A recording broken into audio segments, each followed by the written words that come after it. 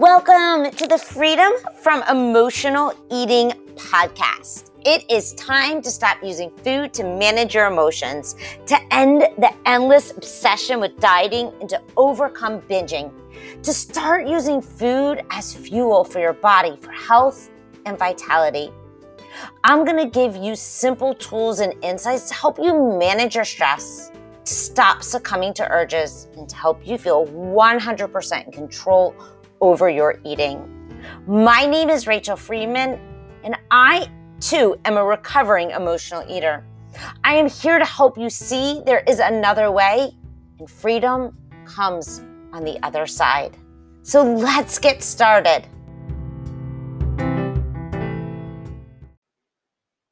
Good morning. Good morning. Welcome back. It's Rachel here with Freedom from Emotional Eating. How's it going? I hope you are having an absolutely fabulous week so far and enjoying the beautiful fall weather. Are you starting to see how you can use this podcast to get some crazy awesome results for yourself? I hope so. I love showing up each week for you all. I feel like we're all such great friends, even though we might have never met. And I hope you feel the same way. I know I have used so many podcasts to learn and grow and to shift in so many amazing ways. It's actually how I found life coaching. I stumbled upon Brooke Castillo's podcast, The Life Coach School, and fell in love, started binge listening, obsessing about it, and it led me down the path of joining self-coaching scholars, getting my own coach, and then becoming a coach. And my hope is this podcast will do something similar for you. So today I want to talk about creating a fail plan.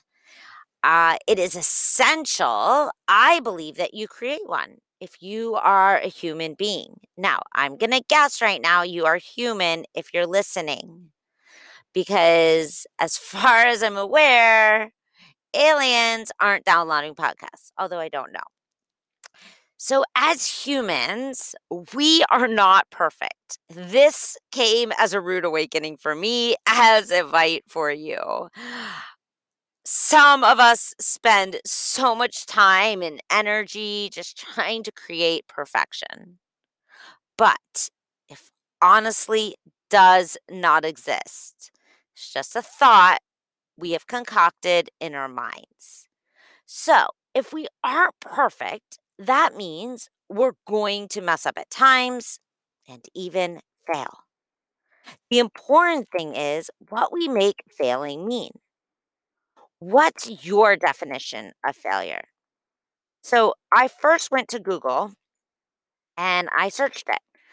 And the definition on Google was a lack of success or omission of expected or required action.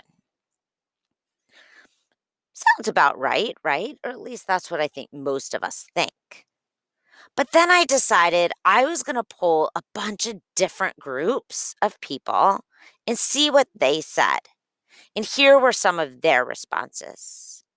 Failure means first attempt in learning. A bummer. A catalyst for growth. The only real way to fail is to quit. Necessary for growth. It is our greatest teacher. Part of the journey. We must go back and start again. Those were just a few of the very many thoughts that some other entrepreneurs and other people that I talked to had about failing. Here are my thoughts. I have a love-hate relationship with it. I know it's necessary for my growth, and it's the way we learn. But in full honesty, it's crazy uncomfortable, and it sucks in the moment. It's for this reason why I believe we need to have fail plans. like a family emergency plan, right? If your house was burning, God forbid, a million trillion times, that's what my husband would say. Where are we going to meet? Right? Are we going to meet across the street in the neighbor's yard? But, right, we have to have a plan so we know that everyone is accounted for. And the same thing is necessary for every time we fail on our eating plan or with our meditation routine or if we binge. What do you want to say to yourself when it happens? You have been following your plan all week and then boom, you have a really shitty day. Totally toss it to the side. Do you A, say I suck? It was inevitable that I would fail. Or do you say I'm human and I did 7 days in a row and one slip? That the slip doesn't have to mean anything about me or my abilities to achieve my goal. Now, notice if you say the first one, I suck, and it's inevitable that I would fail, how does that make you feel? My guess, pretty dang shitty. When you're feeling shitty, are you feeling motivated to go back on your plan? Or instead, are you more likely to keep emotionally eating in an effort to avoid all the uncomfortable feelings? Because, right, that's why we emotionally eat in the first place. This is just getting me further and further from my goal.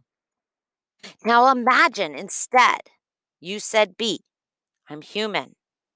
I did do 7 days in a row, which is pretty amazing. How would that feel? My guess is it's going to feel a lot better. You might still feel a little disappointed, but you're so much less likely to throw in the towel and just give up on yourself.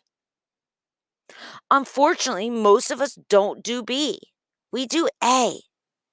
And then we wonder why we keep quitting on ourselves, why we are unable to stick to our plan. It's not that you don't have enough willpower, it's just that your brain is making you feel like crap. So it's time to take control over your brain. Start to plan in advance what you're going to say to yourself if and when you mess up, when you fail. Look, it's inevitable. We all fail. We all fuck up at times, but we don't have to take ourselves down in the process. That never helps. I remember how I used to think if I beat myself up about it, I wouldn't do it again. But the truth is that wasn't what happened. Instead, the opposite happened. It's worth a try. Stop beating yourself up for being human. Instead, ask yourself, how did I succeed? It's just a math problem, guys. Say you had 5 days in a row that you stayed on your plan, 2 days that you effed up. 5 is better than 2, right? So stop focusing on the 2 days and put some focus on your success. It's going to feel a shit ton better. When you're feeling good inside, you are way more likely to move towards your goal instead of backsliding. Start by figuring out what you want to say to yourself if you mess up. It doesn't have to be all rainbows and butterflies, it just needs to be neutral. Maybe something like, I'm human, and humans sometimes mess up, or I'm learning. And then say it out loud, write it down, and repeat it every single day. It's the only way you will remember. Right now, your brain isn't wired to naturally think this way. So, of course, this is going to take some work. Aren't you worth it? The more you remind yourself in advance what you're going to say to yourself, the easier it's going to be. Try to even slow yourself down. And as you're saying it, visualize how it will feel. Visualize what you will do next. Often, I will suggest to my clients that they put it on sticky notes, on their mirror, on their computer screen, and even on their phone as a screensaver. The more places you can see it and remind yourself, the more likely you are to remember in the moment. That's why we practice things in advance. The more likely you are to remember and use it, the more successful you will be. So, what is your fail plan going to sound like? Make sure you believe it. Make sure it's kind and compassionate, and that it leaves you feeling neutral, at least better than you did before. It doesn't have to be super positive. We just don't want you to beat yourself up anymore. That's never going to work. Before you do anything else today, create your fail plan. It is an important part of creating success for yourself. And if you haven't left a review, please do so. It's the only way I know you're on the other side, and it's the best way for others to find this podcast and get the help to overcoming emotional eating too. All right, my friends, I hope you have a wonderful week. Till next time, namaste.